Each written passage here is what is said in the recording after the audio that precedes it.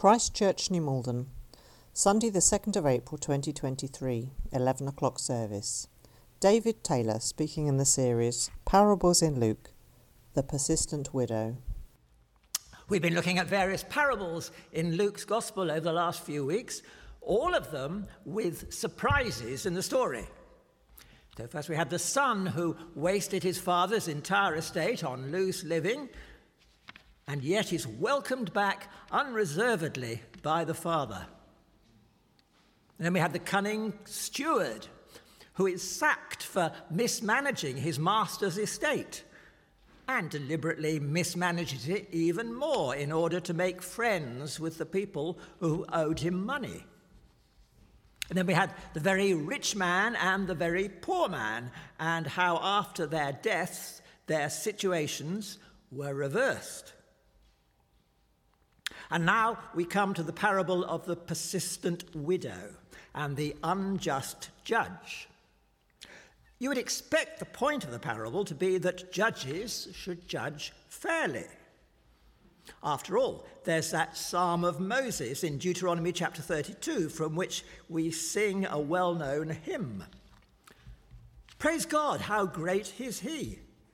His work is perfect, and all his ways are just. A God of faithfulness and without injustice, righteous and upright is he. And in the opening chapter of Deuteronomy, Moses instructs the leaders of the tribes of Israel. He says this: listen to your people's cases when they argue with one another. Judge them fairly. When you judge them, treat everyone the same. Listen to those who are important and those who are not. Don't be afraid of any man. God is the highest judge. But our story opens in a certain town. There was a judge. He didn't have any respect for God or care about people. How's the story going to develop from here? Well, you might think it to be a repeat of the story of Dives and Lazarus. And we see what happens in the afterlife to a judge who has no respect for God nor cares about the people. If he feared God, he would know that he would one day himself be judged.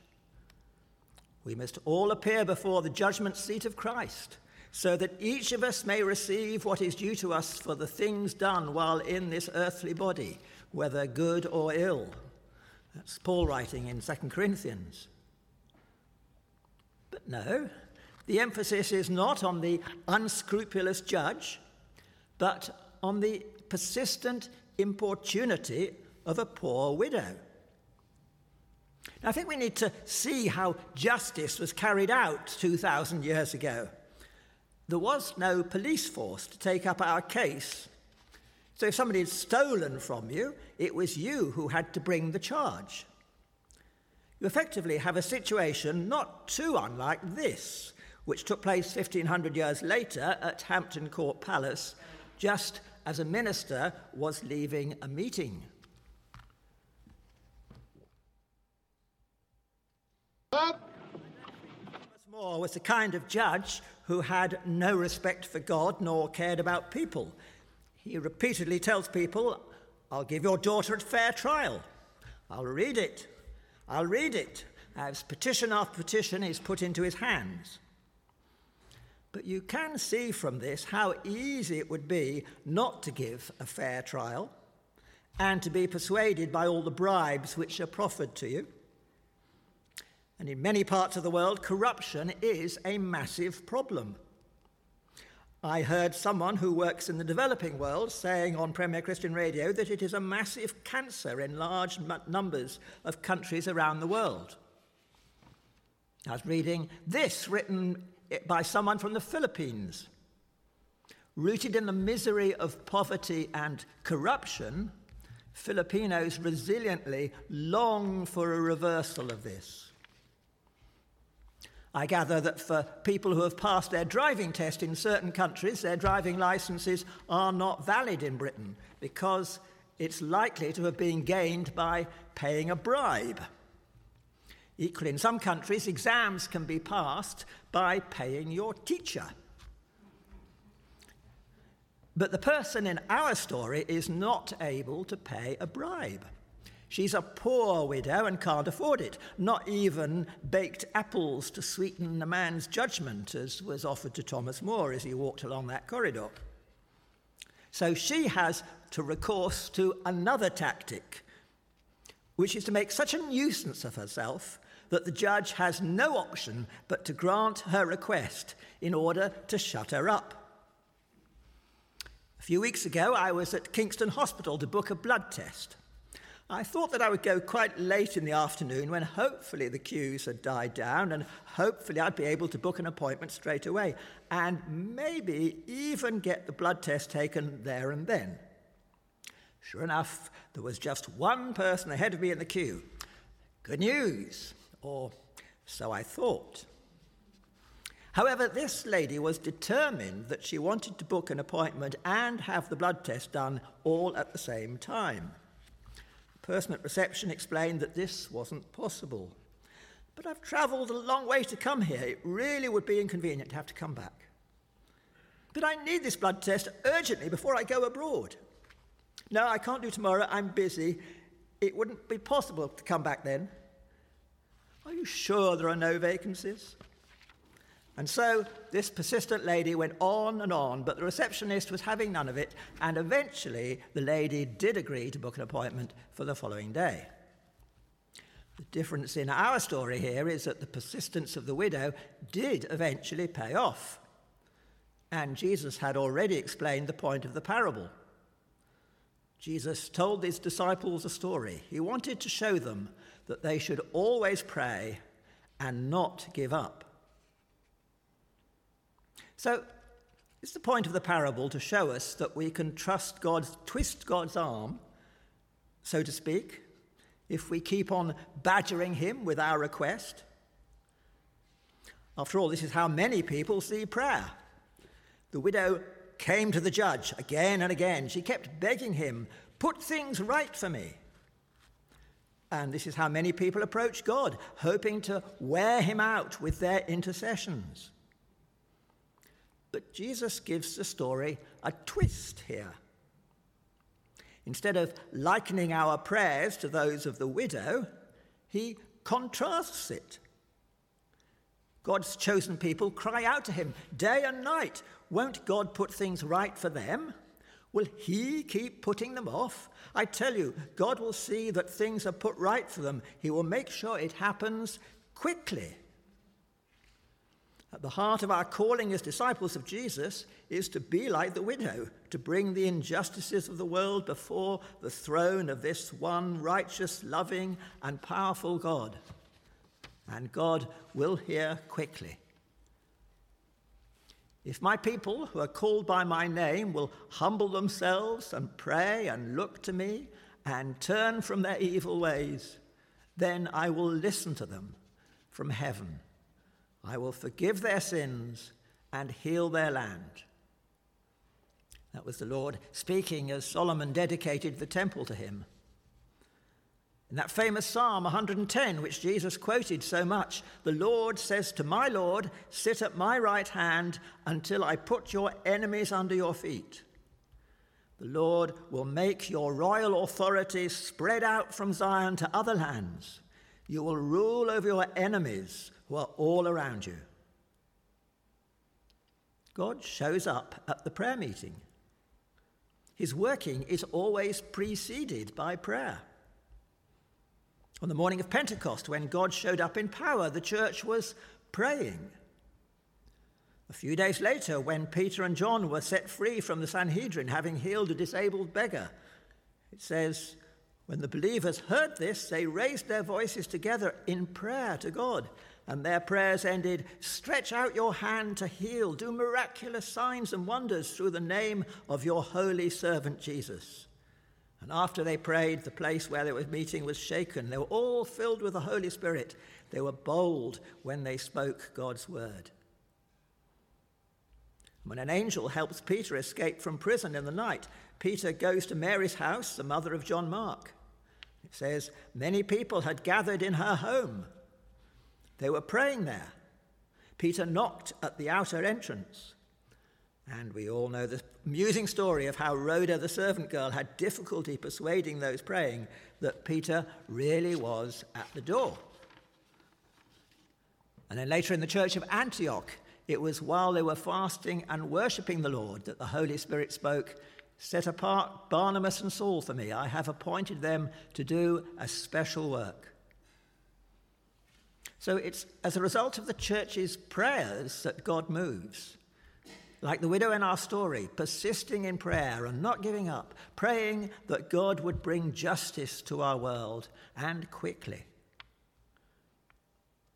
One of the things that the new head teacher at Christ Church Primary School instigated recently was a termly prayer meeting for the school for an hour during the evening, to which anyone who wanted to pray for the school could attend. Oh, what a fantastic idea. There was no compulsion to come. Indeed, if people had felt obligated to attend, it would have killed the meeting stone dead. It was those who longed to see God moving in the school who were there. Let's see how God will move in response to those prayers. I wonder whether we should instigate something similar in prayer for our church, for our town, for our nation, and for our world. Years ago, we used to have a fortnightly prayer meeting on Wednesday evenings in the lounge. It then became a monthly prayer meeting, and as attendance dwindled, it eventually stopped altogether. Now, I don't think we're the only church in the country where it's difficult to persuade people to attend the midweek prayer meeting. If we turn out to the prayer meeting out of a sense of duty, nothing much is going to happen.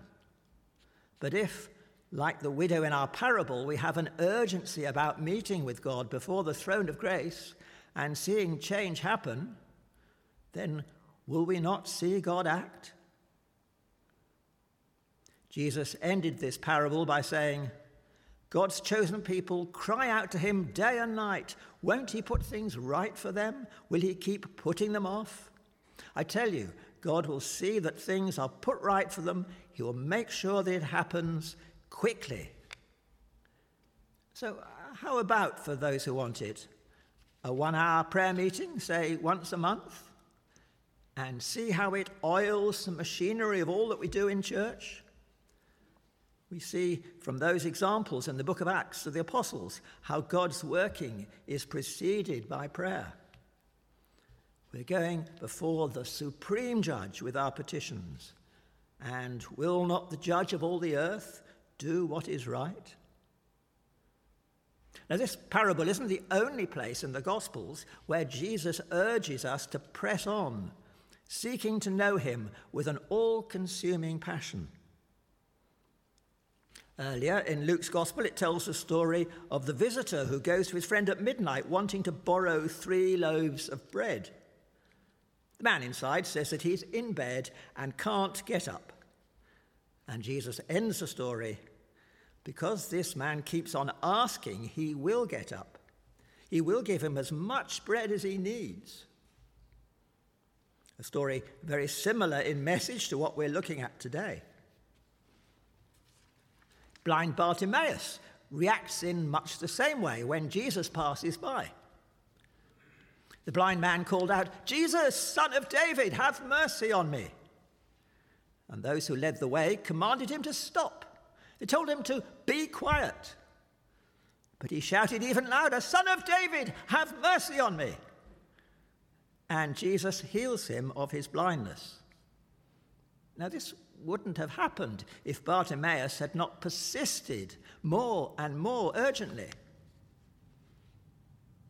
And then there's the Canaanite woman who cries out to Jesus, "Lord, Son of David, have mercy on me. A demon controls my daughter. She is suffering terribly." Jesus at first takes no notice. And the disciples say to him, "Send her away. She keeps crying out after us." Jesus appears to agree with them, saying that he was only sent to the lost sheep of Israel. But this only increases the Canaanite woman's urgency and persistence. And Jesus commends her great faith and heals her daughter. Now, it could go on. There's the Magi, bringing the precious gifts to the baby Jesus, and prepared to undertake a difficult and dangerous journey in order to have their encounter with the Christ child. It would have been all too easy for them to give up. Too difficult. And what would the world have lost if they had just turned around and gone home? And there's Nicodemus, prepared to make a journey by night to see Jesus. Remember, there's no cars or streetlights. It would be a dangerous thing to do, and it's quite likely that Jesus would be asleep when he arrives and not want to meet him, just like in that parable of the man wanting bread at midnight. But Nicodemus was determined to have his questions answered. There's the two disciples on the road to Emmaus who nearly let Jesus walk past at the end of their discussion with him. And they would have missed an extraordinary encounter with the risen Christ if they had let him just walk past. And then there's Jesus walking on the water of the Sea of Galilee in the middle of the night. The disciples were terrified, and Jesus made as if he was about to walk past the boat. They cried out, and Jesus got into the boat. If Jesus had continued to walk past, what would the disciples have missed? They needed to cry out to him. And we need to cry out with urgency to God. Tom Wright says this: it's as though God withdraws in order to say by implication, please come looking for me a bit further. And Tom Wright goes on, there's that lovely verse in the Psalms which says, my heart has talked of you, seek my face. Thy face, Lord, will I seek. It's not that God is there on tap. There is a seeking. And that waiting is like someone who has come to see somebody else and has knocked on the door, but is waiting for a response. And sometimes you have to wait a long time. Well, that's Tom Wright's helpful reflection. So, let's be persistent in prayer, not giving up. Jeremiah tells us, you will seek me and find me when you seek me with all your heart. I will be found by you, declares the Lord. And the writer of the Hebrews says, let us come boldly to the throne of grace. Then we will receive mercy and grace to help in time of need. Shall we pray? Lord, we thank you that you want us to come boldly before you at the throne of grace.